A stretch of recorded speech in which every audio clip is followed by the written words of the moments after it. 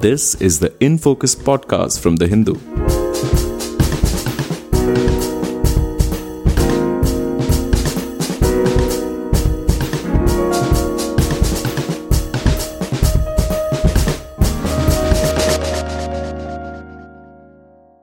Hello and welcome to the In Focus podcast. I'm G. Sampath, the host for today's episode. More than a year after Covid-19 first made the headlines, some of the most basic questions about the origins of SARS-CoV-2 or the coronavirus remain unanswered. We still don't have clear answers on how the first human being got infected. We don't know if this virus naturally evolved the proteins needed to infect humans or if those mutations were engineered in a lab. At the same time, these questions, which ideally need scientific answers, have become heavily politicized. There are political attempts to blame the whole pandemic on China, and while this may be unfair, it doesn't automatically absolve China of all responsibility, including the responsibility to cooperate fully towards an impartial probe into the origins of the pandemic. Until early 2021, the hypothesis that the pandemic originated in a leak at the Wuhan Institute of Virology was dismissed as a crackpot theory. But suddenly, from this May onwards, a series of in-depth pieces, mostly from American publications, have given the lab leak hypothesis new respectability. How do we understand this sudden shift in narrative? What are the various interests and agendas trying to influence the origins narrative? And will we ever know for sure what exactly caused a pandemic that has dislocated modern life in so many profound ways? These are all interesting questions, and to answer them, we have with us Thomas Abraham. Thomas is an academic and former journalist who studies the role of the media in communicating risk and infectious diseases. He is adjunct associate professor at the University of Hong Kong and author of 21st Century Plague, The Story of SARS. Thomas, welcome to the podcast. Thank you. Lovely to be here again. Thomas, let's start with a very fundamental question. How important is it to know the actual origins of a viral pandemic? I mean, how does it help to know it? Well, I think it is important from the point of view of science. It is important from the point of view of knowing how to prevent such events from occurring in the future, of trying to understand what some of the danger signs are, what are some of the danger signals that the world of nature sends out, often in advance, before something like this happens. Where should we be looking for these signals? So all of this, I mean, obviously, or it is an important part of the story of probably the biggest event that is going to hit any of us, for many, many decades and our lifetime, perhaps.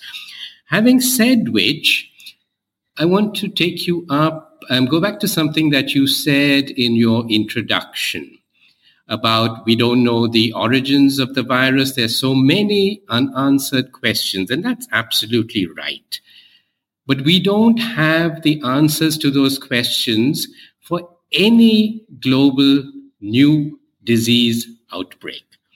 If we go back to SARS in 2003, which we can think of as the ancestor or the great-great-great-great-grandfather of what we are experiencing today, we still don't know, we still haven't identified, or scientists have not identified the progenitor virus, or the virus that is close enough to have said, this is the virus, this is how it started, or the point from which it moved from animals to man, where it happened, or even where the first cases were.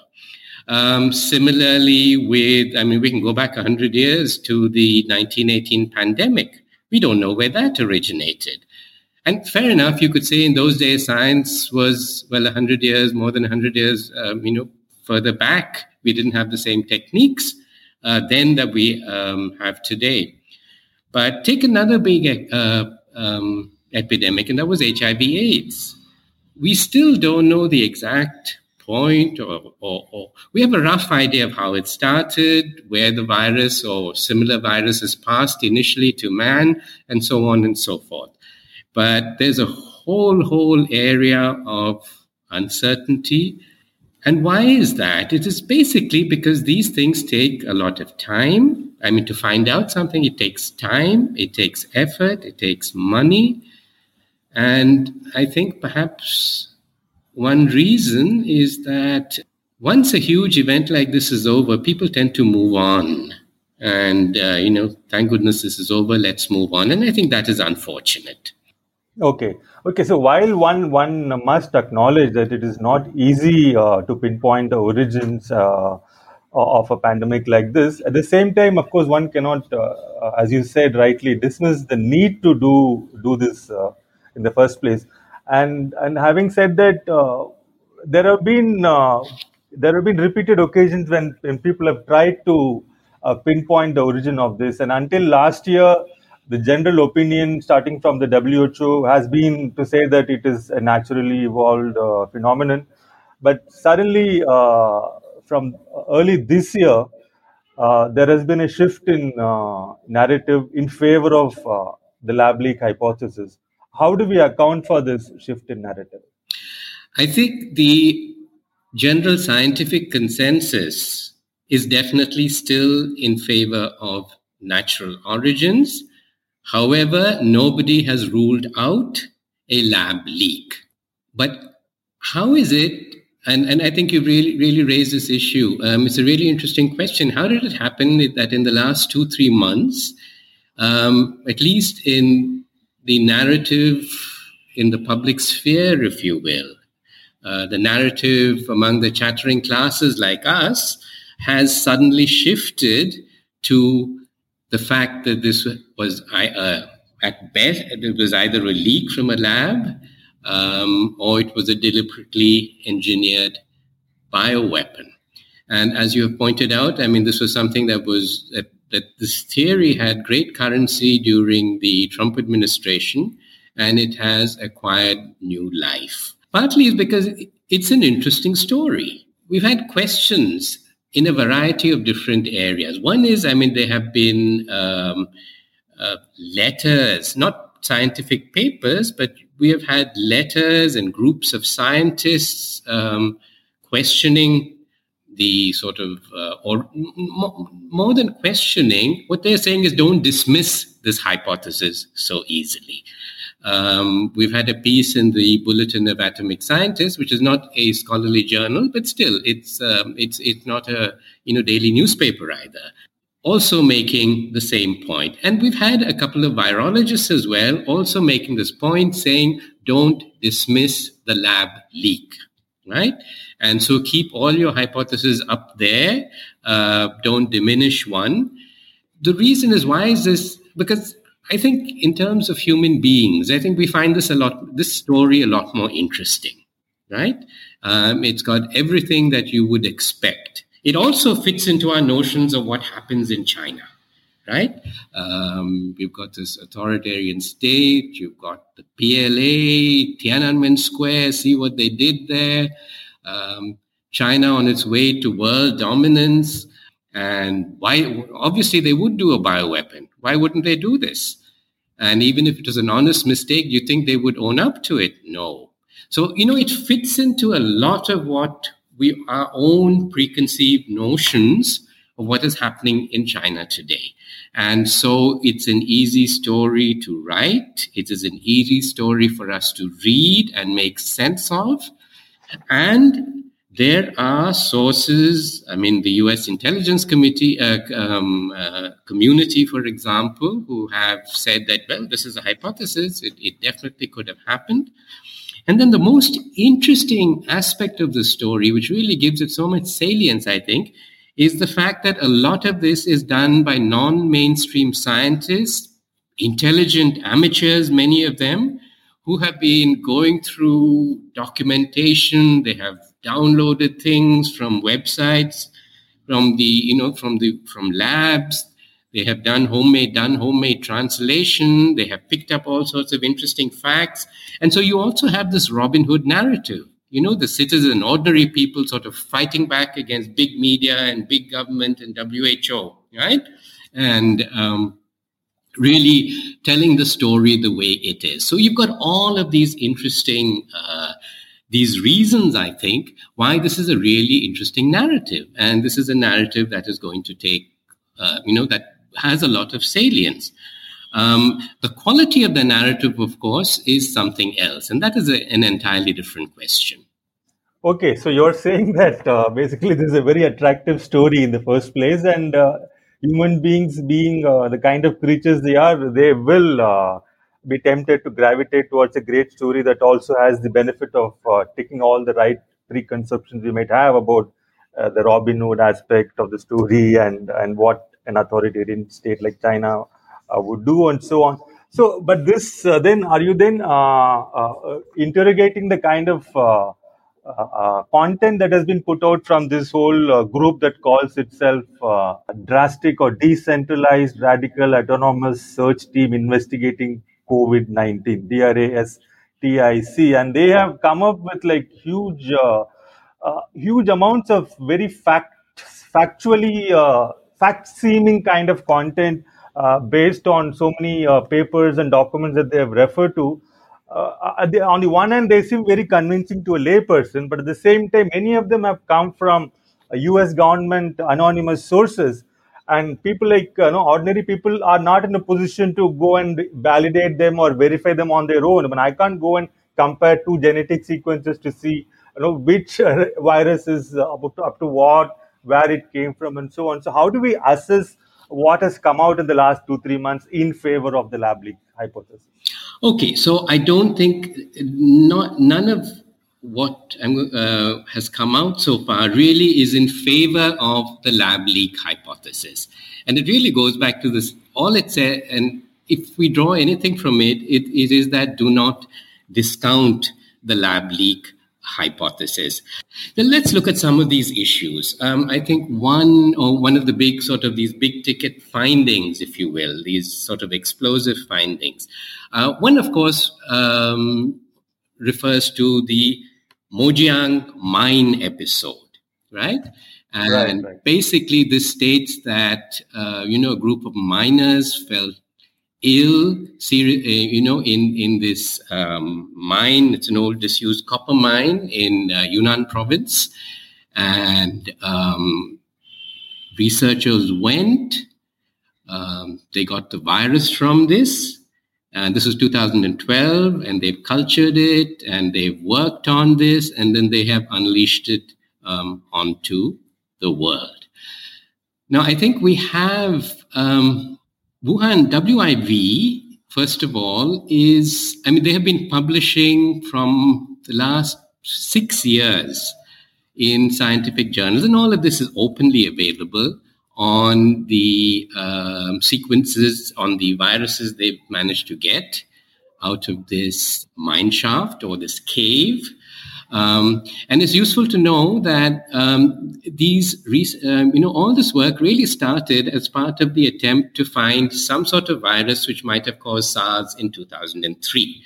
And I think in 2005, they identified a reasonable one distant ancestor of SARS. So they haven't found that yet. All of the viruses that they have found, including RATG13, which is the supposed to be the smoking gun, those sequences are up on global databases, right? Then the debate becomes, did these miners die of COVID? Right? COVID-19, that's part of the thing. Did they die of something else? Now, the papers, and this is in Nature, what Shizheng Li and the others at WIV have said in a paper in Nature is that they could not find any common virus out of samples from these miners, right?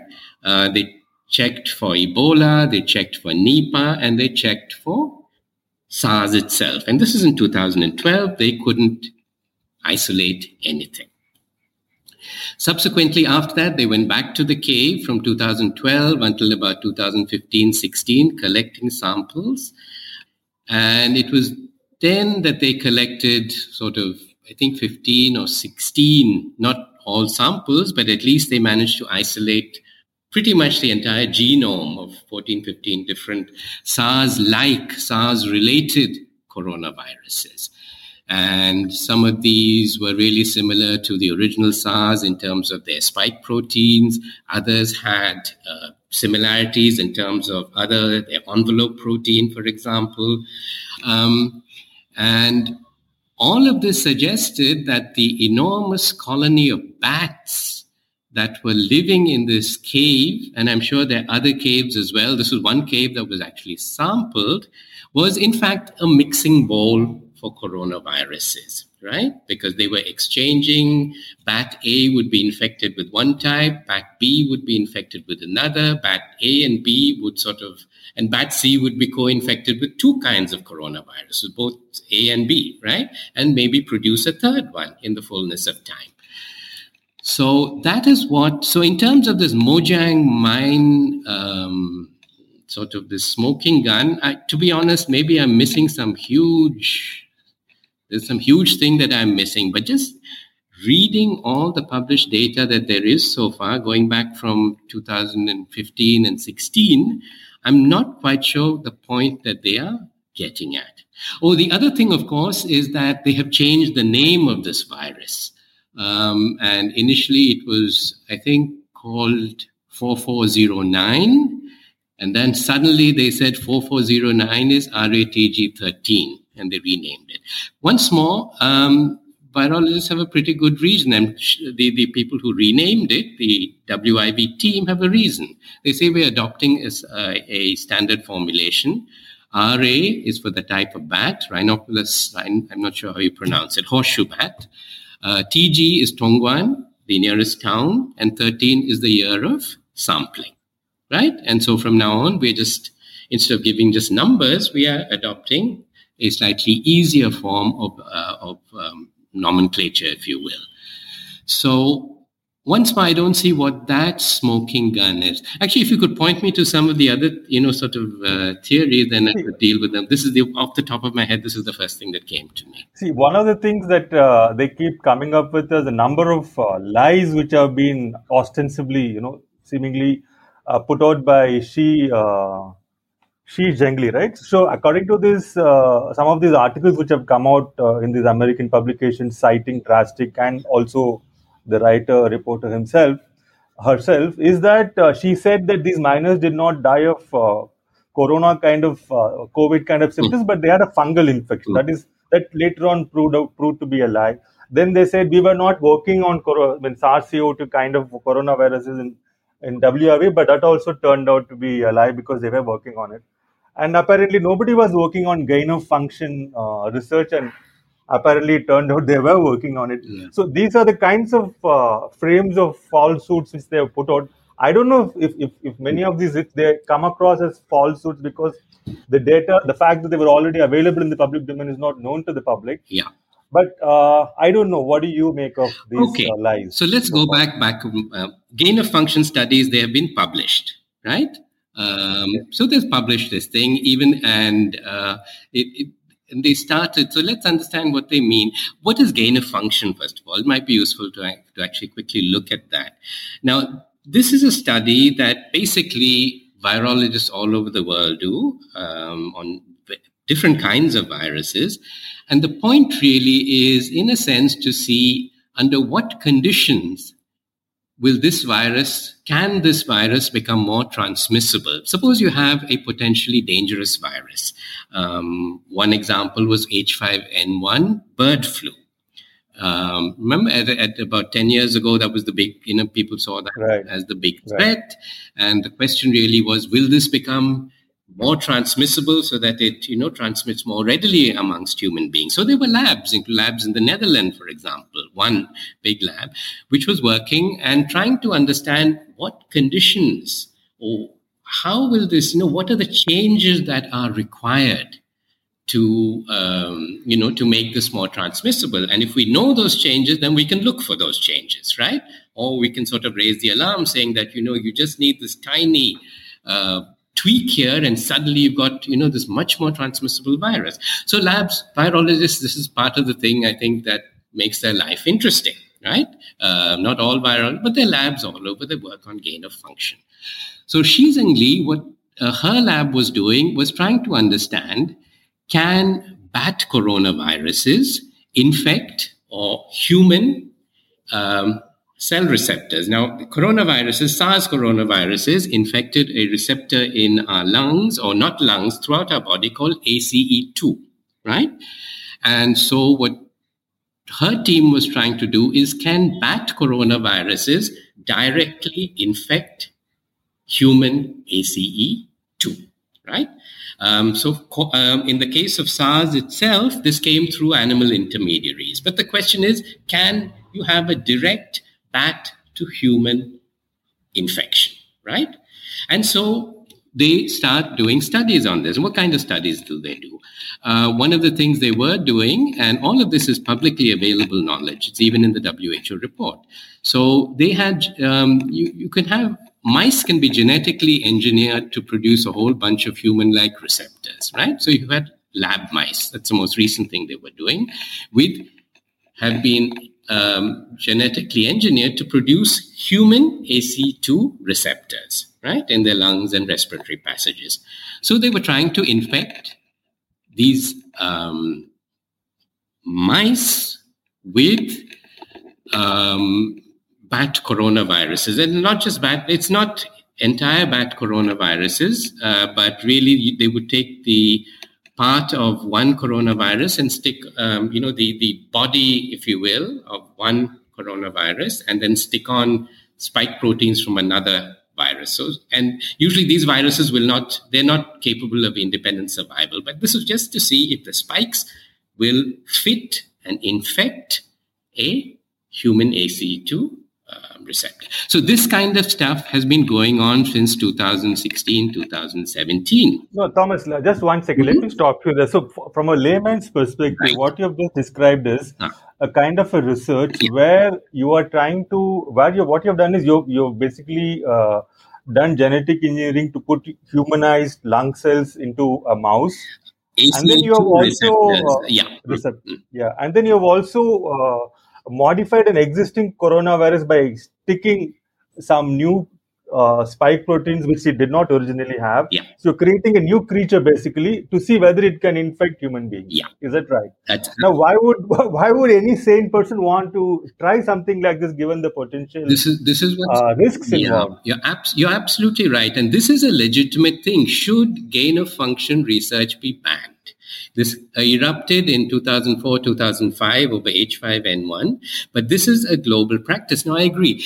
Now, one thing, the virus that is being engineered cannot replicate by itself, right? And normally these are meant to be non-replicating.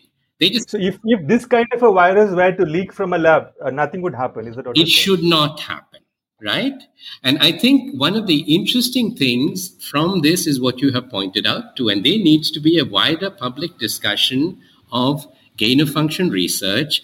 What are the benefits and what are the risks? And so far, this has been within the scientific community. Some of the Wuhan Virological Institute work was actually funded by the US National Institutes of Health, right? So, this is a global practice.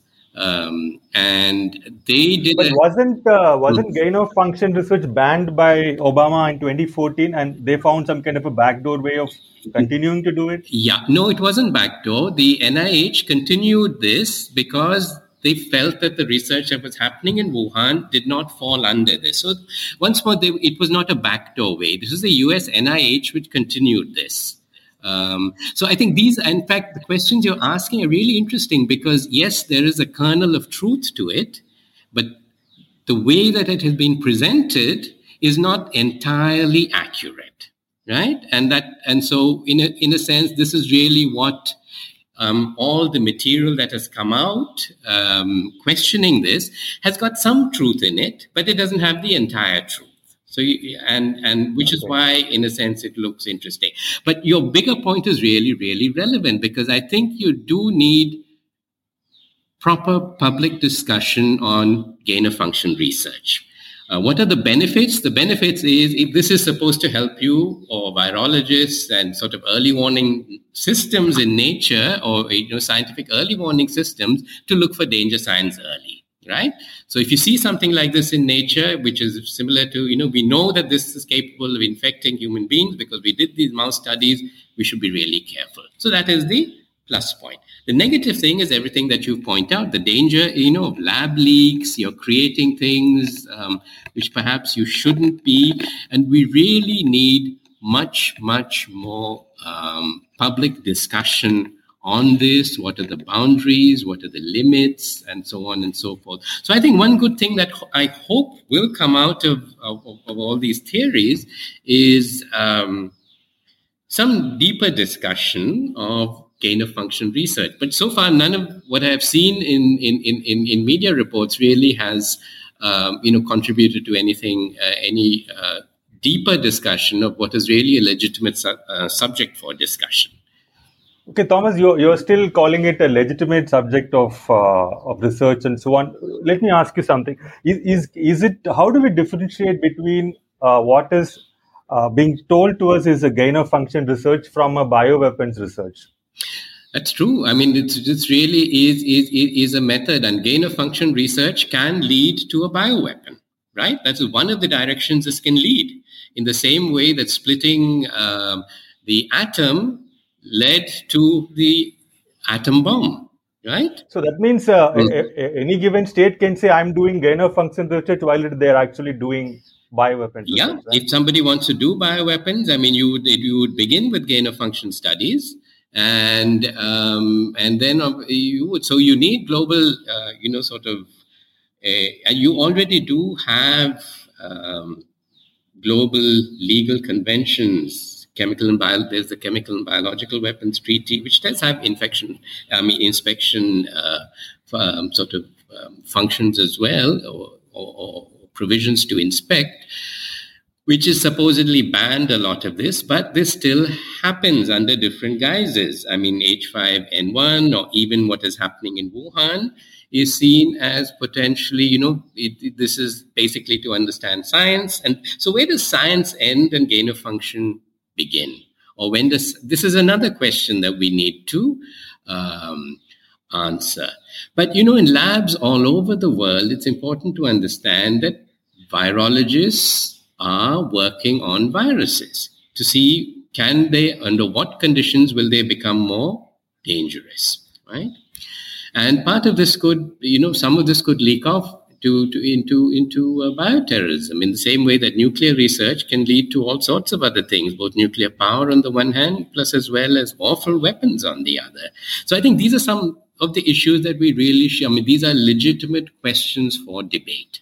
I didn't say that the research was legitimate, but this is a legitimate question for public discussion and public understanding and public debate. And one of the questions we should really ask is from all the gain-of-function research that has happened so far, has it really prevented any outbreaks? We don't know. But right. I think these are things that we should be asking. Right. One other question which has been brought up by this drastic group and related media reports is about biosafety of these various labs. And this WIV, Wuhan Institute of Virology, for instance, is supposed to be a BS4 level security, which is the highest, I suppose, for virology labs. And they have said that it's not, they have been operating under budget constraints, and what the kind of provisions that needed to be institutionalized in a BS4 kind of a lab was not really there. And therefore, the possibility of a leak cannot be ruled out. That's one of the things which has come out. Like, how would you understand? Could well be. I mean, none of us have, really sort of inspected these labs. I have no idea. I wouldn't even know how to inspect a lab. What I do know is that started functioning in 2018, 2017. It's basically built with French collaboration. And it was the French who really built this and put all the systems in place and so on and so forth. So over the last 2 years, whether they've actually been maintaining it or whether, it's completely gone to seed, I would think budget constraints is not an issue in China, and especially for big prestigious, I would discount that. So I wouldn't know how to actually answer that because I haven't really been there or talked to anybody there. And so maybe it's possible, Maybe it's not, but we don't know. We just have to take the words of those who say that it is not. Either we accept that or we don't accept that. But then the WHO group that went there, even though they did not do a lab audit, probably should have picked up on something had it been there. Right. And one of the narrative threads in this entire lab leak hypothesis, which has been mainstreamed by recent media reports, is that one section of the US government repeatedly tried to shut down investigations into the origins of COVID-19, ostensibly because they wanted to hide the fact that US government funds had gone into funding this research, coronavirus research, that too in China. So how common or unremarkable is it that the US and Chinese were working together on research that could easily have been a stepping stone to bioweapons? Isn't it a bit like India and Pakistan working together on bioweapons research? Is it really expected? Yeah, if they're working on bioweapons research, I think it is very unexpected. If they're working on studies on coronavirus infectivity, it is not unremarkable at all. Now, the list of grants that the National Institute of Health gives is why it's openly available on their website. So it shouldn't come, if anybody does some basic research, you will get a picture. Similarly, a lot of it comes from Eco Alliance, that a New York-based private, semi-private NGO-like research institute, which also has NIH money, which it funds to different people, including the Wuhan Institute. But all of this are on the public record. And these are public institutions giving public money out. So both in terms of audits, congressional hearings, and plus what is on their website, all of this is already there. Now, I think one thing you need to do is really make a distinction between bioweapons, right, which is a virus that has been weaponized to cause mass destruction, and gain-of-function research. One leads to the other, but there's a big difference. It's the same way as saying that the progenitor virus of the SARS-CoV-2, this RATG, was 96% homologous, which is about 20, 30, 40 years in evolutionary distance, right? Similarly, between gain-of-function research and a bioweapon, that is a biological entity or something biological that can be used as a weapon of war, right? Which is effective, kills or incapacitates large numbers of people almost immediately, right? That is a huge, huge leap. And to be honest, one reason these things haven't happened is they're not very efficient. If you wanted to destroy and start war with an enemy, as a state, you would much rather, your conventional weapons are much better, right? Or even things like terrorism, fueling insurgency, all of these are much more effective than sitting and cooking up a virus and distributing it, right? And especially a virus that actually affected your own city first and made you look terrible globally and, killed people in your own country, right? Shut down your economy. And then you can say this is actually a bioweapon which leaked, and so it wasn't meant to go that way. And we can keep hypothesizing. But I don't think, it is not plausible because it's not an efficient way of doing anything. And if you did want to make a bioweapon, you would first start with the SARS coronavirus, which has got some ability to cause serious disease and so on and so forth, right? And then you'd work on that and try and make it more transmissible. But that was not what SARS-CoV-2 was. It was there's a big evolutionary distance between the SARS virus of last year and the SARS virus of 2002. And so it's not as though somebody started off with that. The logical thing would have been to start with that, right? And make that more efficient rather than trying to sort of, cook up something from scratch. That is not happening. So for all of these reasons, I would tend to discount the bioweapon hypothesis unless you have strong evidence to the contrary, right? The lab leak hypothesis is more plausible because you do have leaks from labs. 2004, you had leaks of SARS coronavirus from labs, one in Beijing, one in Singapore, and one in Taiwan. And this is from the end 2003 to 2004. So it has happened before, though several decades ago. So that is more plausible, I think, than the bioweapons thing. Right? Is it? I mean, you've sort of maintained from the beginning that in terms of the various information and reports which have come out about the lab leak hypothesis, a lot of them contain a kernel of truth, but they are not the entire truth. So one of the things which has come out more recently is that the one of the main stories putting forward the lab leak hypothesis and blaming the Chinese was broken by the same journalist who broke the lies about weapons of mass destruction in Iraq, which led to the subsequent Gulf War. And also, he had also put out another story, which was later on retracted, about masked men in Ukraine being Russian soldiers and so on. So, isn't it very strange that this entire momentum for this lab leak hypothesis is coming from a journalist who has a track record of putting out US government plans? I don't know. I mean, we don't actually need to go into, to evaluate the quality of a story. I mean, we can actually abstract from whoever does the story and just look at the quality of the evidence. And I think that probably is the best way to assess it, rather than saying this person has done this before, but really look at the quality of the evidence. And in all of these cases, it's been made quite clear that this is, US intelligence sources have said this. And I think every serious news report that has come out, whether it's there was one in Vanity Fair, I think fairly recently, the thrust of what they're all saying is that don't dismiss the lab leak hypothesis, and that you've got all these intelligence sources, then you've got drastic, all of which is sort of pointing towards the lab leak hypothesis. So these are things that need to be investigated. And I would agree with that entirely. Part of it, a lot of it is coming from the US, maybe US government sources, and also US journalists are much more enterprising, right? And it'd be hard to see somebody from a mainstream media organization here actually digging into these things, getting the paperwork and sort of, spending 2-3 months looking at Chinese documents and doing that sort of deep investigative work that would be required, then talking to sources globally and trying to make sense of all of this. So there are very few, news organizations, there are very few news organizations globally that are interested or have the resources to do this. Many of them happen to be in the United States.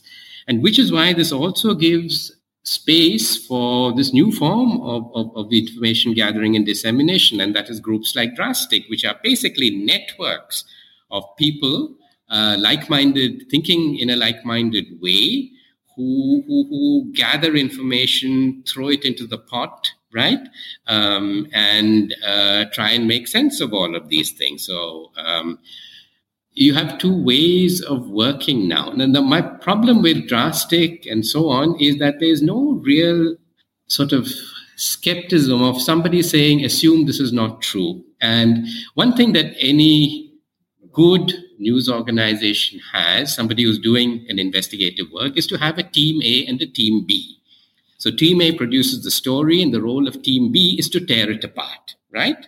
And it's from that sort of tension that you really get solid investigative journalism. Now, that does not happen in, with sort of loose collectives like Drastic. It's really for the public to do this work. And good news organizations still work in this way, though I don't know to what extent some of the stories that are appearing have really gone through this process of skeptical editing, which I think is really essential. Right. The skeptical editing is, of course, an essential part of trying to make sense of this whole issue.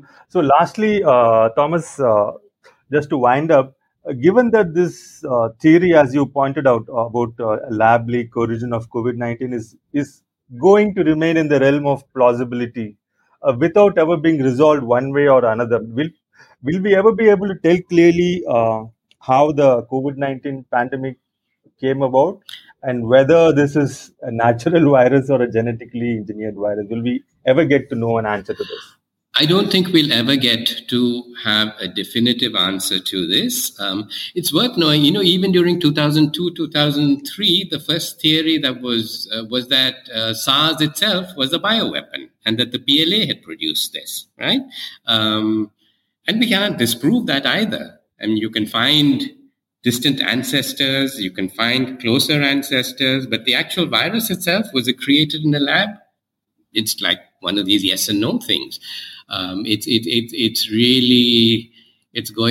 almost like, there's certain things I think which will always be unknowable unless you have a clear record. And if this is a bioweapon, or if there is a leak in a lab, or if there's a bioweapon, for example, you need to get the definitive sort of logs from that lab.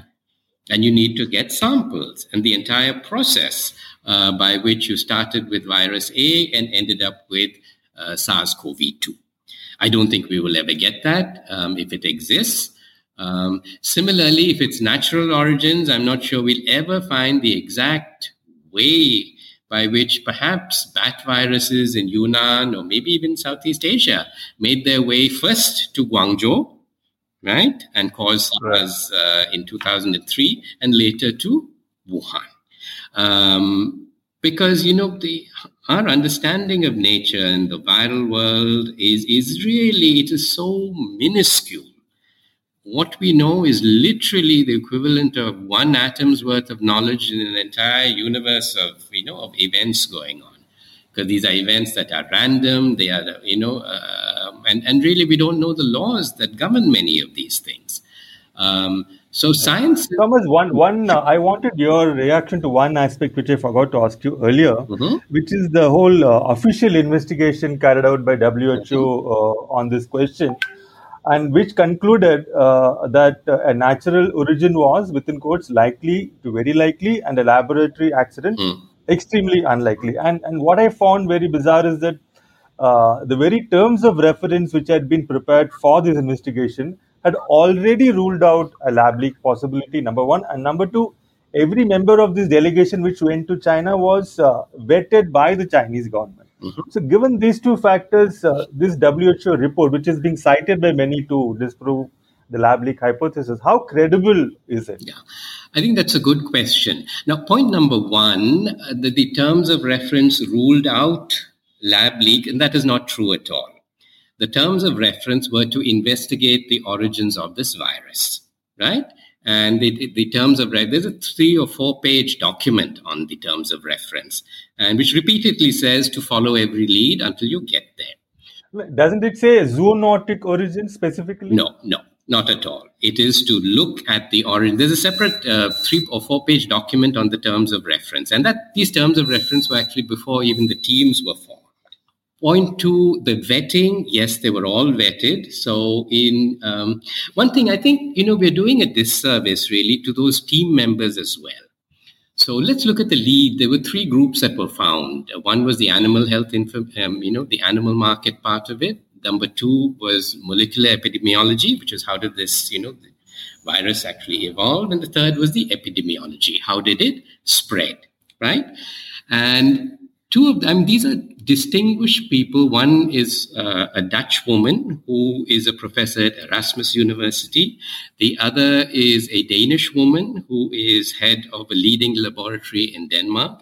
And the third is Peter Daszak, who's head of this EcoHealth Alliance. And a lot has been made of his involvement in this because he was a funder and he's worked very closely with WIV. But then he was just head of one subgroup, and that was really looking at animal markets. He was not the leader of the team. And plus, there are a whole bunch of international scientists, right? And so you need to also then assume that all of these people were in on this conspiracy. And these are people who give interviews, they are outspoken, they're not under any gag rule. And if anything, they're paid by their respective countries. They owe nothing to China, right? So I think it's important to bear that in mind as well. And I think I've missed, one of your questions, I think I was sidetracked on. So one was really on the terms of reference. The other was, I think, on the people there perhaps. And I think you had a third point, which unfortunately slips my mind. I think it was basically these two points only, and the fact that both these points were brought out by this drastic group-related media report. So Mhm. I've taken it from them. And the third one was, of course, they really couldn't go to that Mojiang mine and do their investigation. They were prevented from going there, and so on and so forth. So why would China want to do that, etc.? Journalists were prevented from going. I don't think the group itself wanted to go to the mine and get into bat guano and bat dung. Journalists, there was a BBC team, and I think Western journalist teams were stopped from entering the mine. But had they gone there, I'm not quite sure what they would have found, except bats and bat guano.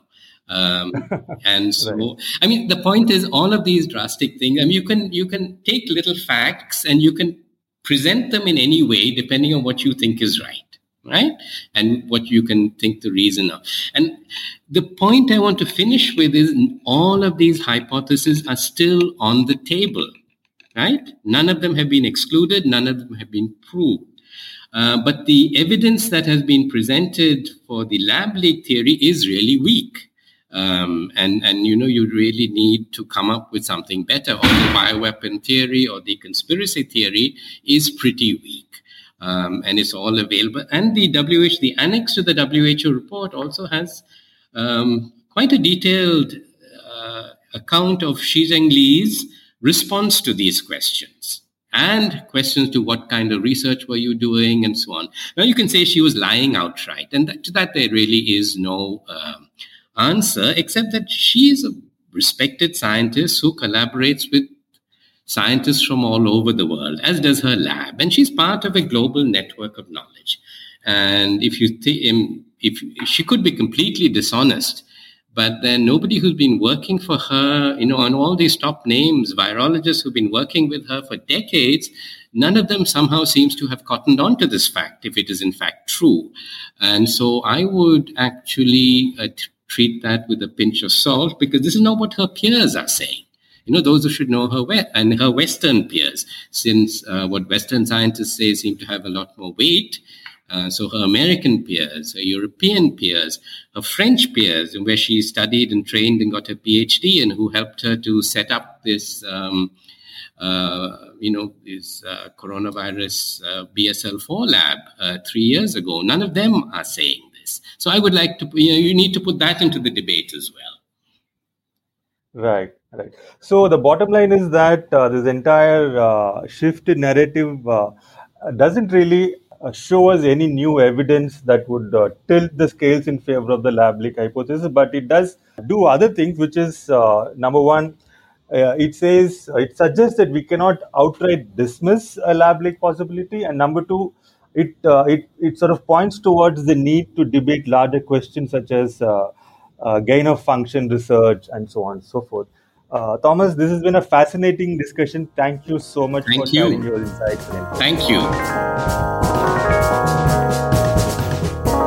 In Focus will be back soon with analysis of the biggest news issues. In the meantime, you can find our podcast on Spotify, Apple Podcasts, Stitcher, and other platforms. Just search for In Focus by The Hindu. We'll see you soon.